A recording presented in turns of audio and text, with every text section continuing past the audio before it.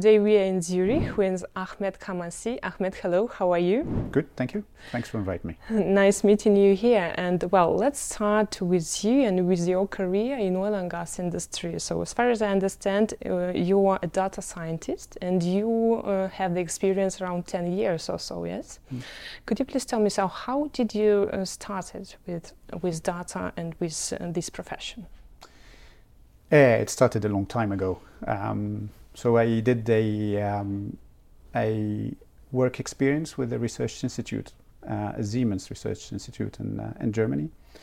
And my challenge was to create a mathematical model for something called piezoelectrics. So these are ceramics. If you compress them, they produce electricity. And if you put electricity through them, they will stretch or compress. And I did it, I did some tests, I did the models, I did some tests, and it worked really well. And then I thought, it made me happy. And I thought, that's my life. I found what I need to do for the rest of my life. Okay, and you started as an engineer, am I right? Mm-hmm. And how you moved from engineer to executive roles? What I say to my teams all the time is that I am a data scientist who happens to have an executive role or a vice president role, which comes with benefits, but also comes with a cost. There's less time to do the technical things I like the most. And it comes with responsibilities that are way beyond the comfort zone of a typical data scientist. So I have to stretch my own comfort zone. I think it was just a natural progression. It really was not planned. It wasn't part of my life plan. And I know that you joined Equinor in 2017. Yes. And have you started the data science team from the very beginning? I think technically no. There was a team put together a few months before I joined. But when I joined, we spent time discussing what the data science team is there for, what skills we need, and what long-term objectives we want to do, and how we can help the company achieve value from data science. And then we developed that into a team structure, into competence program, into recruitment, into geographical decisions and all. So I think maybe 3/4 of the team of what we are today happened after I joined, and maybe a quarter before I joined. How you defined the people you want to work with? It depends. So I think there are different things. So first of all, everybody has to be super motivated by doing their best. And to be a data scientist, you need to have the ability to the intellectual, but also the mental ability to solve lots and lots of problems as you progress, right? Nothing is ready for us, right? Nothing. Like, there's no data, there's no users, there's no infrastructure. So you need to do a lot to get your work out there and being used. So solving problem and having the ability to solve lots of problems and persistence and tenacity is very important. The third thing with data science, I think, because as I said earlier, it's a fast-moving industry. Technology and techniques, etc., keep moving fast. You need to be very modest. You need to realize that you don't know most of what's possible. And what kind of boss you are? We had a team offsite recently, and we had a round table. There wasn't a table, there was a circle of chairs in a church with the entire team, and then we discussed the team dynamic and challenges and so on. And one of the team members said, "You are," I think the term used is a hard boss. I don't see myself being a hard boss. Why he said that? I think because I like moving fast, and I like to see progress, and I like to see effort, and I have an aversion to having things half done, right? If you can climb Kilimanjaro, why climb a little hill, right? If it's okay. There, right? So that's the kind of attitude I have, and I think that creates probably a dynamic of, from my position, I don't see everything. I don't see all the challenges that my team has, right? And I shouldn't. I need to give them space, right? And at the same time, they cannot see all the challenges I have, and I don't see my boss's challenges, etc., right? So maybe I demand things that they find a little bit more challenging. But for me, ultimately, is I want them to thrive by winning, by progressing, by doing the hard thing. It's a bit like sports, right? You don't build muscles, you don't run faster just because you're running slower all the time, right? It helps them to develop themselves. Exactly. Sure. If it doesn't hurt, there's no gain, right? And I think that's that kind of boss. However, I would like to think of myself as being, cool, relaxed, and it's okay. And you, as a data scientist, arrived to oil and gas industry. But before you worked in Google, SaaS, and these companies were born digital. Yes. But oil and gas industry is not like that. No. What can you say about this? They are very, very different. Culturally, so first of all, I have to admit that me personally, culturally, I'm very different to a typical oil and gas employee or typical oil and gas company, right? My previous experiences or employees are born digital. They are also born as product developers. They're also born as constant problem solvers, etc. The oil and gas industry, especially when you are in a company like Equinor, which is an operator, the first thing we care about is safety. Making sure that things run properly, right? Even though we don't have the most innovative way to do it, not hurting our colleagues and the environment and our partners is the most important thing, right? So it's a very different starting point, yeah? And we as a digital team or data science team or me personally, we have to accept that and learn how to work within an environment that has a very different starting point. There's no right and wrong. It's not like one is better than the other. It's just two different sets of cultures, two different requirements. And what kind of challenges you face in oil and gas industry, in such a traditional industry? Objective number one is to operate safely and make sure that we do the right thing. Of course, we need to generate shareholder value, etc. But task number one is to do things in the right way, which means that you need to have really very explicit processes and ways to do things, right? So anybody who is in the industry will understand exactly what I'm talking about. If you compare that to a digitally native company, the opposite is encouraged, is absolute chaos is encouraged, right? So because that generates a lot of innovation, etc. Now, if you inject a little piece of code in, I don't know, Google Photos, right? Creates a little bug, next day it'll be rolled back and people will have updates on their phones and nobody will be hurt, yeah? But if you make the wrong decision on a platform, then you have a big impact. Which means that I need to operate at a different speed to what I'm used to. I need to accept less change than what I'm used to. And I need to, if you like, moderate how radically I think than what I used to. What kind of problems you faced at the beginning of your career? Oh, very good. I think the first biggest problem is deference. I come from a culture which is, you respect your elder, etc., etc. And then if you work in an Anglo-Saxon culture, it's a lot more relaxed. That was, I think, my first challenge, is actually really to treat my bosses like my colleagues rather than the infallible elders. I think that's the first one. The second one is to be a lot more relaxed about not being able to do something rather than try to kill yourself to do it. Right? Again, I think that has to do with my background and my education, etc. I come from a francophone education system which is very intolerant to failure, right? So it's very tough and elitist. And I think these two would have made me a lot more relaxed in my working environment early on in my career. Okay, maybe you remember some situation, some example to share these with us. For instance, I see the team I have now in Equinor. right? So we hire young people, we have talented people, we have junior data scientists coming in, etc., and they're very vocal about what they need. Yeah. When I started in Google, I was given a desk, a phone, and okay, here's your login to these things, and just go and fix this, right? I've never heard of anything. I didn't even realize before joining Google that there were ads on a Google page. Yeah, I didn't know anything, and I had to find that on my way, and that was a really, really hard work to do, right?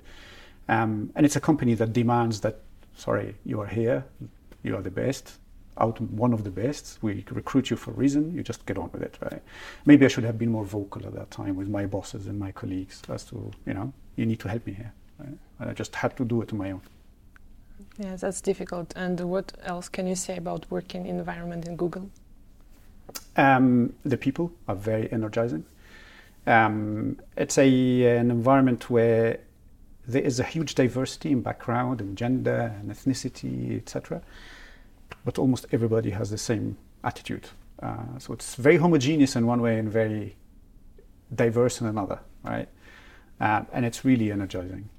The energy, the constant chaos and strive to do better is, sometimes I miss it. Okay. And what was the best ever working environment you faced with? SAS. Why? SAS is a family. It's not a company. Yeah, everybody really cares about everybody. Everybody wants to win as a team, and everybody cares about everybody. People help without you really needing to ask, etc. The environment the offices are generally really these mansions in the middle of nowhere, surrounded by trees, etc. The food is excellent. Everything is designed so that you are part of a family. Yeah, and the people were brilliant. So SAS is probably the best work environment I had. Summarizing all your background, your knowledge and everything, so what is your average working day as vice president for data science in Equinor? I think I have three things that take most of my time.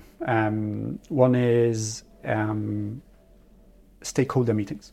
So speaking with people in the business about things we need to do and how to organize things, whether it be it in other part of the digital center of excellence, whether it be it in IT or in the business. The second one is the team, so working with my managers on what we are doing. The third one is maybe some of the technical elements. So, okay, what's happening with Prevent, what's happening with OPT, how can we solve certain problems? There's also, the admin element and budgeting and blah, blah, blah. And, traveling as well, it takes time.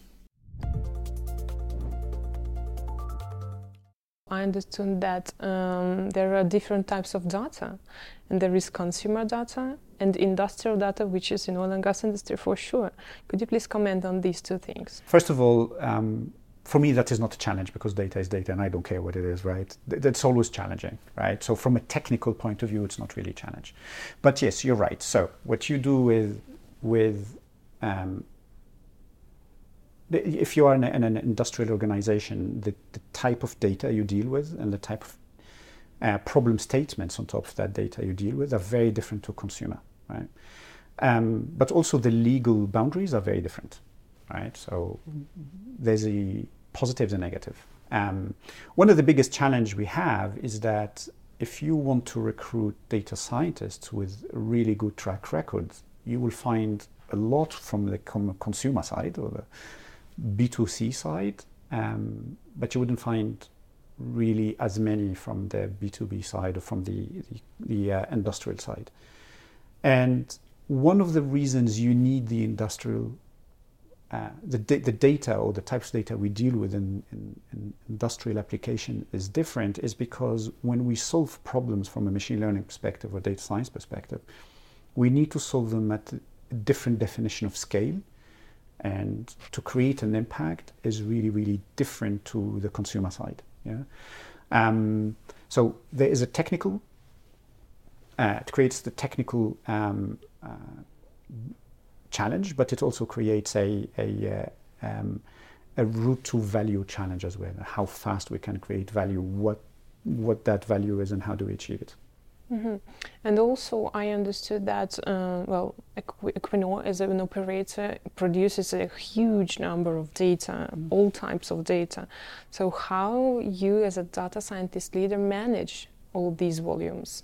I think the volume is not necessarily the issue. I think between data science and our platform colleagues, we find ways to actually scale things and manage data in a fast way, especially the time series, i.e. the sensor data. And there are tools and we can experiment and we can solve these problems. I think the real issue is if we use sensor data, for instance, to optimize production, how do we do that so that we can apply a solution across everything we run? Or if we use these sensor data for predictive maintenance, and we are able to predict when a well is going to slug or when a machine is going to have an issue, how do you use that across everything instead of doing it step by step, one by one, right? So the real issue is not the quantity, but the availability of data makes the ability to create value at scale really there in front of you. It's actually something you can see, but the path to it is unknown, right? And the path to it, we must create that path. Yeah.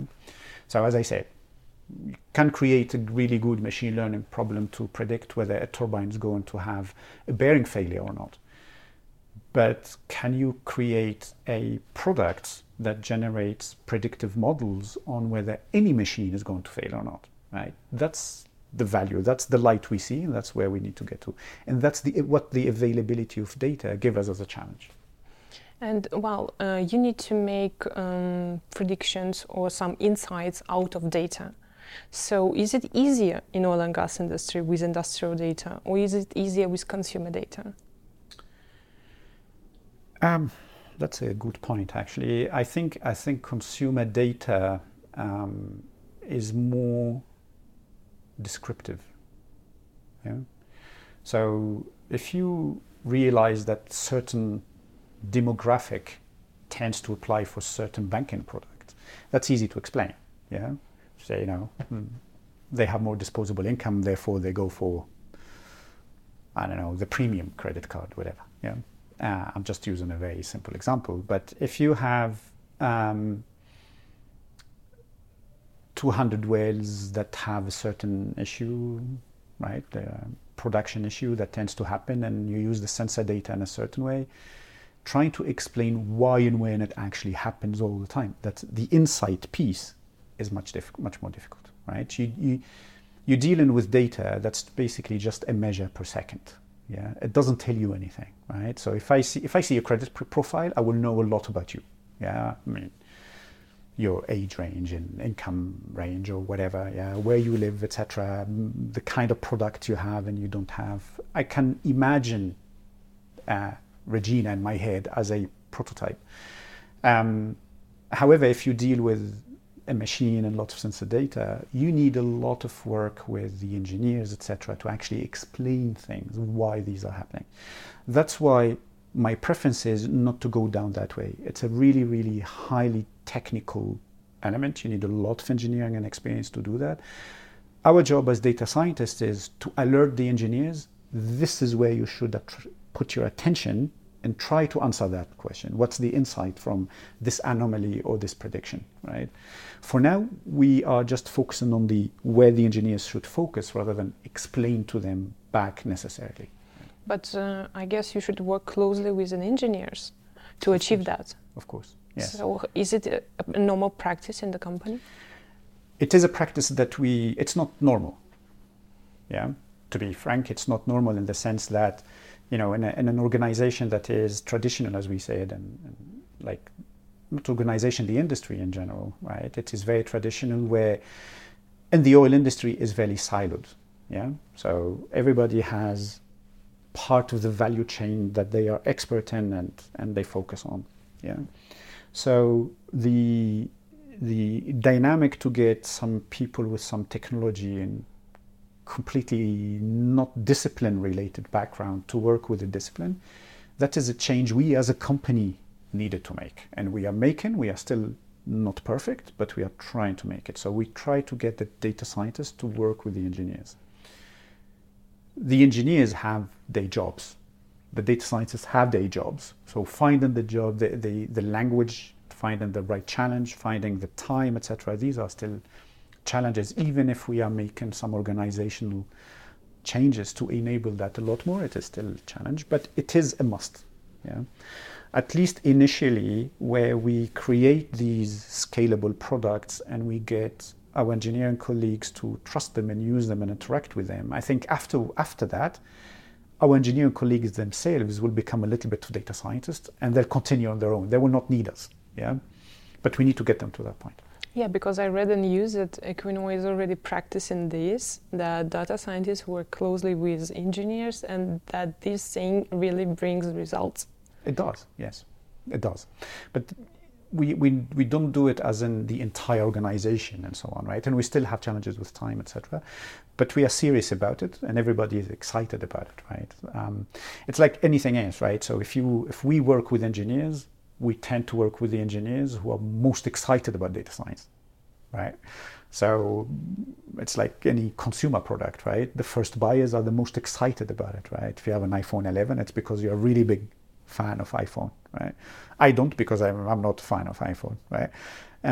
So it's normal. It's a normal behavior. Our challenge is, okay, how do we spread that? How do we actually make that more and more accessible? How do we make these relationships and interactions a lot more common than what they are today?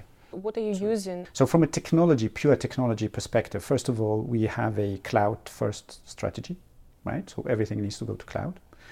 And then from a data science perspective, we have a cloud-native first policy, which means that if you use a tool that is not cloud native, and by cloud native I mean it scales elastically and you can automate that, etc. And then the second thing is everything else we use has to be cloud native. Yeah.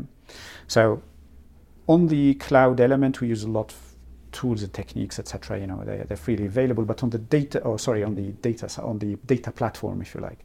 But on the data science perspective, we are investing a lot in developing tools on top of Kubernetes. So I personally consider, and we as a team, we consider that Kubernetes will be the common cloud OS, if you like, in the future. It allows us to scale a lot. It allows us also to manage and automate putting things in production. So whenever we have a product, so a machine learning pipeline that we need to train automatically and generate an output, an API or dashboard and so on, we can automate these things through various techniques on Kubernetes much easier, and we have the scale. And cloud nativity, i.e. I need more resources, I'll just create more resources and scale and scale. Now we are closely coming to clouds, and I know that Equinor has its Omnia platform, yes? Mm-hmm. Can you please tell us more about it? So Omnia is the data platform on, for now, our main partner is Microsoft Azure. And it is the platform where we develop solutions for managing our data. So as I said earlier, probably the data type that we consume the most today is the sensor data. Therefore, our Omnia platform allow us to get this data out of the IMS systems, manage it so we know which sensor belongs to which equipment and it's describing what. And we have APIs on top so that we can interact with it relatively straightforwardly. So it's a true platform in the sense that they solve a problem like sensor data, and then we, data science, other people, build products on top by just interacting seamlessly with these with the sensor data. We also use it for text data for safety. We use it for subsurface data. We use it for everything else, right? It's an ever-evolving element or technology because we keep solving problems and we add use cases, etc. as we progress. It is also a place where we can collaborate. So if you have built a product which solves a certain problem, I can pick it up and continue on a different path, etc. And it's a place where we standardize a lot of what we do. Yeah, so in the past, as I said, the industry is very siloed, and we replicated data. We didn't really have common patterns of how we use it, etc. Now with Omnia, we have one place where we have common pattern and where we share things, and the technologies we use and the standards we use are in one place and hopefully that allows us to speed up value creation. Yes, that's what I understood while reading about Omnia, that it's, so to say, unique because it's too difficult to put all this data in one place, and no one's doing it, but Equinor did. Yes. One of the reasons for that is because Equinor in the past, even though I would say it's not a Google, it's not a Facebook in terms of data, but Equinor did not make, if you like, terrible mistakes in the past. So Equinor looked after its sensor data, right? It looked after its subsurface data. I know other organizations, they didn't. So if you ask them, where's your sensor data? They say, we just throw everything out after every 2 years, right? We didn't do that historically. So that helped us, right, to get up to speed. Yeah. Plus Equinor has been early in terms of digitalization and thinking about cloud and platform, etc. And they experimented with a lot of things even before the whole digitalization initiative was institutionalized and has an organization, etc. So that helped, right? The other thing I think we created is, because we have a digital center of excellence, so there's a lot of, almost all of the programs we have that consume a lot of data. And by consume, I don't mean data that just exists in Omnia, but also data that we need and then we bring to Omnia and then we consume out of Omnia. Happens in one place, which is the Digital Center of Excellence. That allowed us also to standardize and grow Omnia. Yeah. So as I said, Omnia started with sensor data, and then we have a product focused on using text to learn about previous safety incidents. And we just said, okay, we need to bring everything on Omnia. So we need to solve the issue of how do we deal with text, how do we deal with the computation on it, how do we deal with knowledge graph, etc. with the Omnia team. And that helps us to have one place. So suddenly we have this text data, this knowledge graph sitting next to the sensor data. We don't merge them today, but maybe in years' time we will, right? So it's kind of, it gives us a heads up. Omnia gives us a heads up on this merging. And part of that, the reason for that, as I said, is because we didn't do silly things in the past, but also we standardized quite early on how we deal with these big data initiatives. Mm-hmm. And so, as you said, it's ever-evolving thing. And at what stage is it now? It's half-baked. It's growing, but it's half-baked. It needs a lot more bacon. And the reason for that is because we are really focusing on two things. Primarily, one is automation. Let's automate as much as we can out of data science. And the second one is scale, right? So we need to do things at scale. We are about to create 9,000 machine learning models for predictive maintenance on everything we have. It's Omnia Prevent? Omnia Prevent, yes. You're very well informed. Omnia Prevent. So we will do that across everything on the Norwegian continental shelf, right?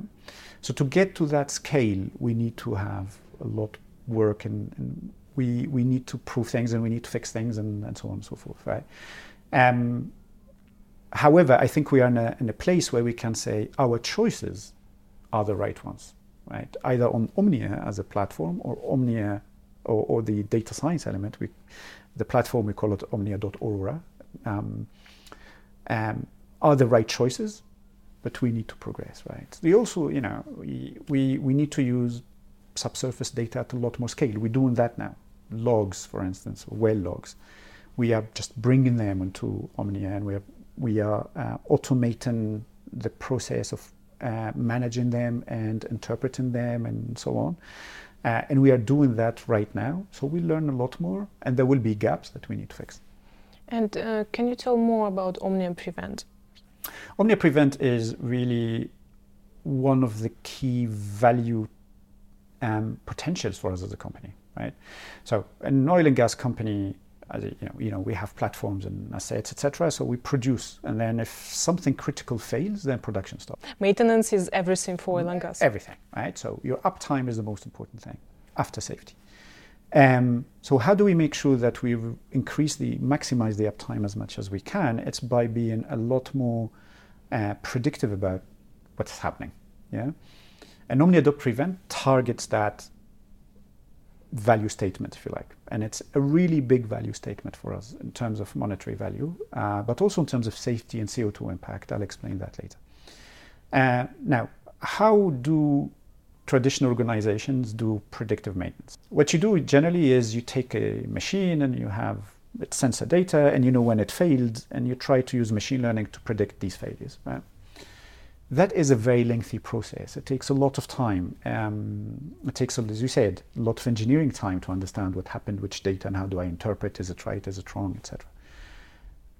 So it's not really easy to create impact at the scale we have. Yeah, we have lots of platforms, we have lots of wells, we have lots of machines, right?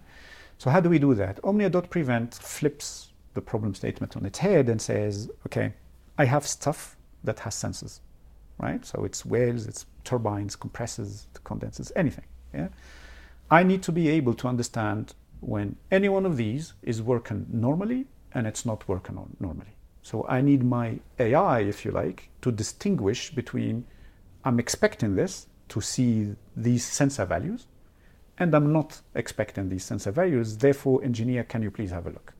Yeah, and if I do that in an automated way, then suddenly I can go boom, and I have machine learning everywhere, and it's the engineers who have to interact with that, and hopefully we create the impact together. Yeah. So that's OmniA.Prevent. To do that, we needed to solve many problems. So first of all, there's a technological problem. You need to run machine learning at a vast scale on a lot of data, and the data will keep growing and the scale will keep growing, right? So that's why we chose Kubernetes, we chose certain ways to do things and automate. Yeah. The second thing is we need a general machine learning way to do this, right? We don't want to build it one by one. What we want to do is build a general machine learning, if you like, pipeline, apply it, and then learn case by case. So learn what happens with offshore oil wells, learn what happens, how do we optimize OmniA.Prevent for turbines, for compressors, etc. Right? And that's the stage where we're at, which that's a difficult machine learning problem, right? And how do we deal with sensors? And we know that if we are dealing with sensors on a complex system like a compressor or a turbine, these sensors are correlated together, but also they're correlated in time, and I need to do certain things. So we chose a certain path in there. The third challenge we have is, okay, how do we create the scale? So the scale is technological, i.e. I can build 9,000, 10,000 models with a boom. I press off a button, we can solve that, right? But the real issue is, okay, who's going to optimize these models? Who's going to understand them, etc.? So we need our engineers to interact with the system. We need to create the scale through our engineering colleagues. That's why I told you earlier, hopefully in a year's time, our engineering colleagues will become a little bit of data scientists, because they will be interacting with these things. They will be understanding these machine learning problems. And if they are turbine experts, they will know, hopefully, how to optimize OmniA.Prevent for their area of expertise. And that's how we can create a lot more scale. Another thing I want to discuss is the Congress participation. Between it's our job, and we need to also have a feedback from people of your level. Could you please tell me, when you come to the Congress, what kind of goal do you set in front of yourself? Coming to Congress, it's like interviewing people. Yeah. What makes me tick is that I learned something that I've never thought of before. So I have that problem statement, or I can understand the problem statement, and I wouldn't have thought of it. So when I come to places, events like these, again, when I interview people, it's the same thing. The successful interviewee is the person who tells me, I did X, and I think, I would have never thought about that, and it's a really good idea. So the same thing here. I want to learn, and generally something that is practical, that is demonstrable, and I would go out and say, that was really clever. I would have never thought about that. That's by really what means? I want. Yeah. Yes. By which means? You mean listen to the speeches or talking to people? Listen speeches, talking to speeches, seeing exhibitions, etc. Yeah. Okay, and for example, you definitely understand that since you are representing Equinor, a leading company, there are lots of suppliers who come in and want to talk to you and want to maybe show something to you, some solutions. Have you ever, I don't know, gained some useful contact and take some solution out of event participation to your company? We have one that I met in an event, yes. Okay. And they impressed me, yeah. What they did to make you impressed? The pitch was very clear. The value proposition was very clear. Yeah, so there wasn't, I wasn't lost in what do you do, yeah, kind of thing. And I think, despite what you know, people in certain situations in companies like Equinor and larger companies, we are bombarded with messages, right? So the message needs to be sharp and it needs to be targeted to value proposition that is palatable to us, right? So it's, I think that's the difference. It was very sharp, directed, and I didn't spend too much time thinking about how can I get value out of you. That's interesting. And also you are often doing a speech. You are a speaker yourself. What can you say about making a speech in the Congress? So what value did it brings to you? It's the feedback. Yeah, I'd like to know what people think, in a sense. Am I missing something? Are we as a team missing something? Or a company missing something? Are people doing so? When I give a presentation or speech, I describe the problem statement. This is what we are trying to achieve, yeah, and this is how we are going about achieving it. And it's important to get feedback. About the strategy your company is applying, so it is always safe, yes, low carbon and high value strategy in your company, and for sure you are, as a data management team, you should support that strategy. Yes. Am I right? And for example, a safety part, which is, as we already talked, the most important in the company. What are you doing in terms of safety? Okay, so let me, I promised you to talk about Omnia.Prevent in terms of safety and CO2, so I'll do it briefly now, and then I talk about what we do on core safety. So first of all, if you are predicting failures on your machines and wells, etc., it means fewer interventions that are urgent or emergencies, which means that you need to fly fewer helicopters with spare parts, etc. So your colleagues are working in a safe environment, and then you are using less CO2, if you like, to make the same production. So there is an impact, and there will be an impact. In terms of core safety product, one of the main programs in digitalization is what we call digital safety, and it has many angles to it. But from a data perspective, what we realized as a company is that every time we have an incident and we investigate the incident, the learning really was it happened before, or something similar happened before. Yeah, maybe not necessarily on the same asset, maybe on another one, but it happened before. So why don't you learn, right? So we looked into how our colleagues interact with the learning. So we are a very disciplined company. So every time we have an incident, from a very small thing to a very big thing, we log it, and we have reports, and our colleagues say what happened and why it happened and so on, right? That is invaluable data, but when our colleagues plan their operations, it's very hard for them to find the insight, right? It's a bit, you're too young maybe, but I remember, you know, search engines before Google, right? It was really, really hard to find, or even the early Google, right? It was really, really hard to find what you wanted, yeah. So what we said is, okay, we need to solve this problem. So we need to automate this insight generation from, I'm doing this job now, I know what happened, or at least we know as a company in the system what happened before. Can I match this job to previous incidents and present them to our colleagues? We developed natural language processing tools that say, okay, I understand the objective of this job. We call it a work order, right? It's to weld and blah, blah, blah. We recognize where it's going to happen. It's going to happen in this part of the platform and so on. And we recognize that it involves scaffolding. Yeah, that gets matched against what's called the knowledge graph. So knowledge graph is basically the knowledge that we capture from previous incidents, and we put it in a, if you think about it as a graph means a network. Yeah, things are related to each other. Yeah, so this incident happened on this platform, doing this job, etc. And then I can find links. So, okay, if I'm doing this job, can you find all the incidents around near it or similar to it? So we match these two, and then we present them to our colleagues. And we say, you're doing this job. We find all these matches. They have this relevance. This is why we match them, because the objective of the work or the area you're doing or the type of tools you're using. Can you please consider them? Yeah. This comes part of a tool that we call the operational planning tool. So there's a lot more to it to help our colleagues optimize their planning. But the learning part is essential. Currently, we have about 110 users a week. Every week, they come back and do the planning on this tool.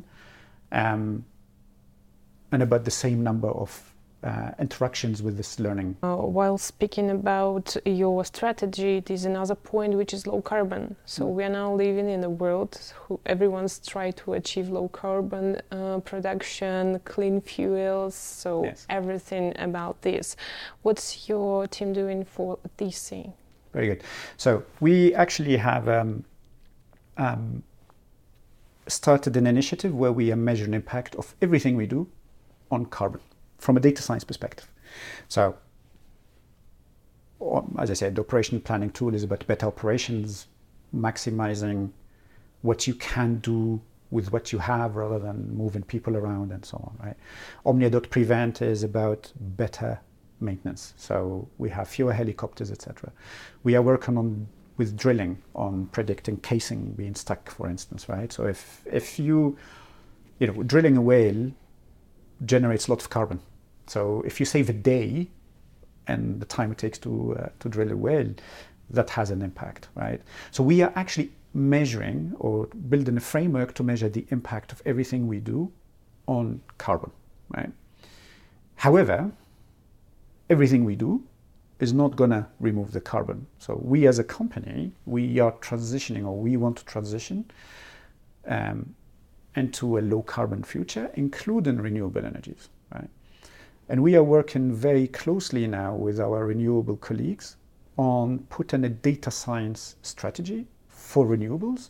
So that the ultimate aim is, how can we be as competitive as possible in renewable, and how we as data science team can help that, right? How can we make it competitive? How can we make it more profitable than today, safer, etc., right? And that is something that the team is really engaged in. So I have two of my managers are completely engaged in that. And we will probably set up a team just focusing on renewables because it is our future as a planet, but also as a company. Okay, and also I have read a news about that you have released some data from carbon capture and storage plant. I forgot the name of the field, but you have released this data and you're showing it to the other world, as I understood, to help them learn. Can you give more details? Yeah, so we have a burgeoning business of carbon capture and storage, and part of that is you need to capture the carbon, you need to transport it, and you need to inject it, and if you inject it, then you need to make sure there are no seismic or microseismic events, etc. So these are really big technical challenges. So to get this business to be economically viable, but also you need to make sure that it's really environmentally positive, then there are lots of challenges that you need to solve, right? And we learned a lot as an organization. So we work on microseismic detection from a data science perspective, right? From a machine learning perspective. And sharing this data will help us say, okay, this is what we have achieved, this is what we know. When there are challenges, go ahead and see if you can solve them. Go ahead and see if you can learn something. We share a lot of data, so we have shared already data from previous fields, etc. And if we can make progress by sharing data especially on lowering the CO2, I think, and the industry gets into that dynamic, right? I think we as Equinor, we are very open, but that's not necessarily reciprocated everywhere, right? We need everybody to be open, especially on these new challenges, so that we move faster. But if you set a good example to other companies? I hope so. Speaking about increasing profitability for the company, can you give me an example of a tool you developed or developing for now for this particular purpose? So we are developing tools to help our colleagues just study investment opportunities in the highest potential areas, right? And this combination of various machine learning solutions to do that. Yeah. Another area is about production forecasting. Yeah. So if you are, especially in our land business, where we enter commercial contract, we need to be as precise as possible about where and how much and so on we will produce, so that we can optimize these decisions across. Right. So this has a really massive impact across our onshore business. I talked about the operations element. So optimizing operations is very important, not only from a safety and CO2 perspective, but also from profitability. Yeah. Again, it's uptime, it's lower maintenance costs, it's targeted maintenance, etc., and so on and so forth. And drilling, right? So we are leaders in automated drilling, right? We are now applying machine learning and reducing the number of drilling incidents, like casing being stuck, etc., right? And it's really expensive to drill an offshore well. So if we can save 1, 2, 3 days, that is a really increase in profitability, but also it's a reduction in capex. It's the real money we stick in the ground, yeah, and we cannot take out with us. Maybe you have a goal set by your management, for example, to save these amount of money by your tools. Do you have something like that? We have. So we have engaged in various targets. So everything has. Remember the top of my pyramid? Yeah. Each one of them has a target. Yeah. In the Omnia, the maintenance. I know you're coming back to maintenance, right? Our target is $160 million free cash flow from, I think, 2023. Okay, that's what I can ask next year. That's what you can ask next year. So where are we with that? So you can see, it's a really substantial number, and it will have an impact. I forgot also to talk about renewables. So we are working on maintenance and renewables, but we are working on optimizing autonomously a fleet of offshore wind turbines. So our real expertise in offshore wind, and we are working on that already. And there again, if we manage to get the balance between maintenance cost and increased production, we will have also a monetary impact. We are talking also always about data and about safety, but data also needs safety, and here is cybersecurity, what we have.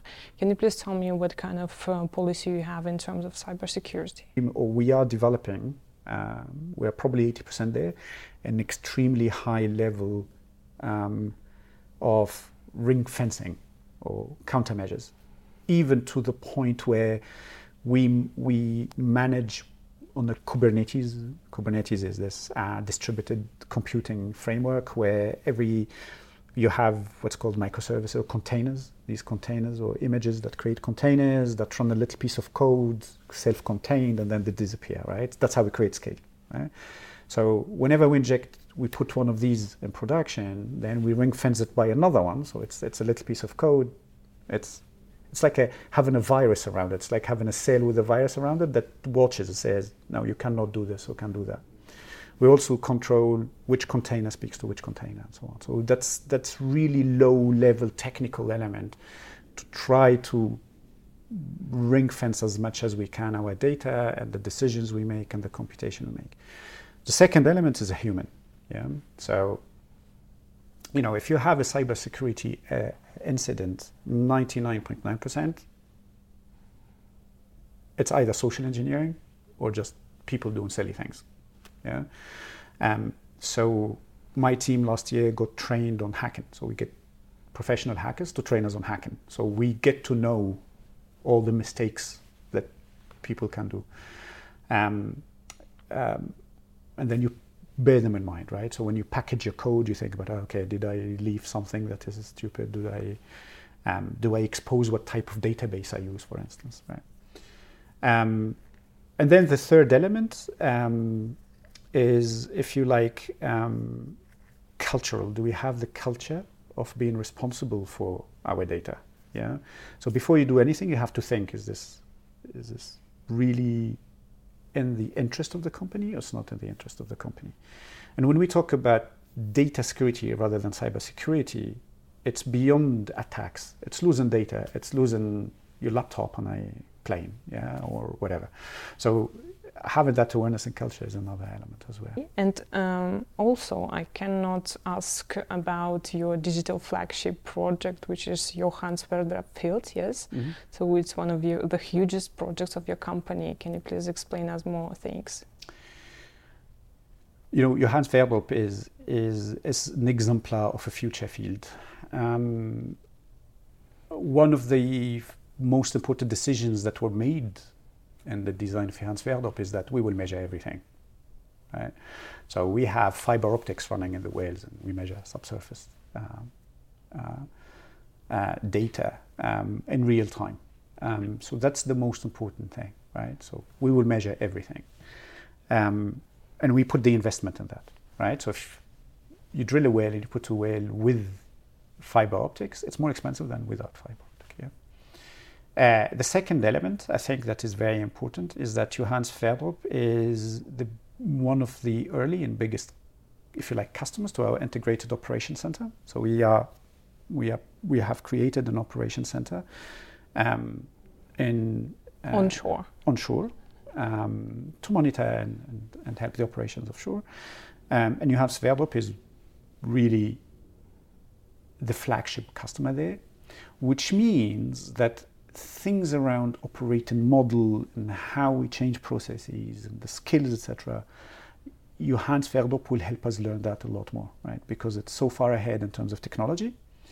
It is new, therefore we can actually make changes and we can learn how to make the most out of the digital technologies that we are putting in this integrated operating center. Another traditional part, which is Blitz, it's a quick questions and quick answers. Just say what comes to your head. So the first question is digital word of the year for you. Autonomy. What is the activity or initiative you're proud of mostly? Me and some friends, we're doing some work on a medical condition that happens to women when they are pregnant, and we're trying to see if we can predict it from simple data about hormones and social demographics, etc. So if we succeed, we will be very proud. And complete the sentence. Data is the new knowledge. What is your every time order in your favorite restaurant? Chicken or lamb naga in my local Indian restaurant. Wow, okay. It's quite spicy and really good. Whom would you like to interview? Baruch de Spinoza or Benedict de Spinoza. Why? He's probably the person who made most impact on my life intellectually, and he's probably one of the smartest people I've ever lived. Would you trust artificial intelligence to be your personal assistant? Yeah, but because I have tolerance for its mistakes, because I know there will be mistakes and errors, and I know why. So yes, but I have tolerance for mistakes. Okay. What is the most ridiculous startup concept you have met? I saw so many startups trying to create virtual things. Everything becomes virtual, you know, like virtual bakery, you know, humans still need to eat bread, you know. I'm not saying that happened, I'm just taking it to a ridiculous extreme, but I've seen so many of these and I had to say no thank you to many ideas. Yeah. Okay, do you have anything you want to learn and will learn for sure? Piano, music, too much, like half of world languages if I can. All right, and the last question is, can you name me 3 mobile apps you can't live without them? I use a Pocket for podcasts, Pocket Cast I think it's called. So I go to the gym or I run, I don't listen to music, I listen to podcasts, so I cannot live without that. Wikipedia. I'm not sure, you know, it's gonna be either Amazon or Reddit. I have few lists on linguistics, especially on Reddit, that are excellent. But on Amazon, I can find the book, so I'll stick with Amazon.